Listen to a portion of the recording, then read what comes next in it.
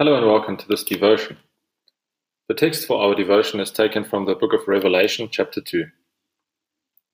Jesus says, "I know your afflictions and your poverty, yet you are rich. I know about the slander. Do not be afraid of what you are about to suffer. Be faithful, even to the point of death, and I will give you life as your victor's crown." Archaeologists have found a picture and some words beside the picture in a 2nd or 3rd century school in ancient Rome. The picture depicts a young boy who is praying to a man with the head of a donkey. This donkey man is nailed to a cross. Next to the picture, inscribed into the wall, are the words, "Alexamenos worships his God." Alexamenos was a young Christian who believed in our Lord Jesus Christ. For his peers, though, Alexamenos was nothing but foolish. Christians in ancient Rome would not bow down to the emperor. They were persecuted for their faith. They were mocked publicly. They did not have a good reputation in society. Christians were often poor because of their bad standing in society. People were suspicious of the Christians. The foolish Christians prayed to a God who was sentenced to death. He was beaten and nailed to a deadly torture device, to the cross. Yes, the message of the cross is foolish to those who are perishing, as St. Paul writes to the Corinthians. Jesus knew all about the persecutions that would come. In his Sermon on the Mount, he already said to his disciples, "Blessed are you when people insult you and persecute you, and falsely say all kinds of evil against you. Rejoice and be glad, because great is your reward in heaven." These words of Jesus perfectly sum up what Jesus said to the church in Smyrna, to whom the text for this devotion is directed. Jesus says to the Christians in Smyrna, "I also know your afflictions and your poverty." He says to the Christians in Smyrna, "Your reward is great in heaven." Jesus wants them to stay focused on the goal, namely the eternal feast with him in heaven. Jesus says, "Do not be afraid of what you are about to suffer. Be faithful even unto the point of death, and I will give you life as your victor's crown." But what about us? Do we also experience persecution like the Christians in Smyrna or like Alexamenos in Rome? Not long after Alexamenos lived in Rome, Christianity became a tolerated religion under Emperor Constantine. Decades later, Christianity became the official religion of the state.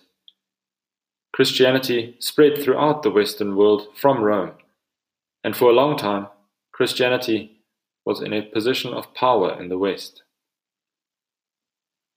Even today, even in South Africa, where we live, Christianity was in a position of power.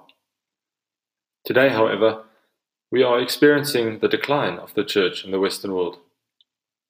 Even in our schools, God is being blasphemed. Christians around the world are losing their job because of their Christian beliefs. Yes, in our context will most probably become more and more like the context of the Christians in Smyrna and in Rome. Yes, we too will be slandered and persecuted because of our faith. Be prepared, and like Jesus says, be faithful, even to the point of death, and he will give you life. At the end of the church year, we as Christians, we focus our attention to the end times. Jesus will come to be our judge, and he will separate those who have denied him to his left, and he will send them into eternal damnation. But for those who remain in him, there will be no judgment, because they are covered by his blood, which makes us clean and worthy to come into God's presence. You might not be persecuted as badly as the Christians in Smyrna, or as badly as people who today live in countries like Nigeria or Syria or Afghanistan. But the devil is always prowling around like a roaring lion, seeking someone to devour. The devil is constantly looking to pull us away from Christ, to deny Christ, and to follow the world, and our sinful flesh. Jesus wants you to remember two things when you are tempted by the devil and by the world to turn from Christ and from your confession in Him and to take the easy route. Jesus wants you to know two things. Firstly, He wants you to know that He knows your troubles. Jesus says to the Christians in Smyrna, I know your afflictions and your poverty. I know about the slander. Whenever you are persecuted because of your faith, Jesus wants you to know that He is there with you. He knows your situation. When He says that He knows your situation, He does not just mean that He knows about it. No, Jesus knows exactly what it is like to suffer and to be persecuted. He Himself suffered greatly. He let Himself be humiliated and shamed, and He even let Himself be killed. And He did that for us. He did that so that we could be washed clean of our sins by His blood. Secondly, Jesus wants you to know that He is the living Lord who reigns over heaven and earth. The letter to the church in Smyrna is preceded by these words. These are the words of Him who is the first and the last, who died and who came to life. No, Jesus did not remain in the grave. Jesus was raised from the dead. The suffering of Jesus had an end, and yours will end too. At the end of this age, there awaits an eternity with the risen Lord in heaven for those who remain in Him.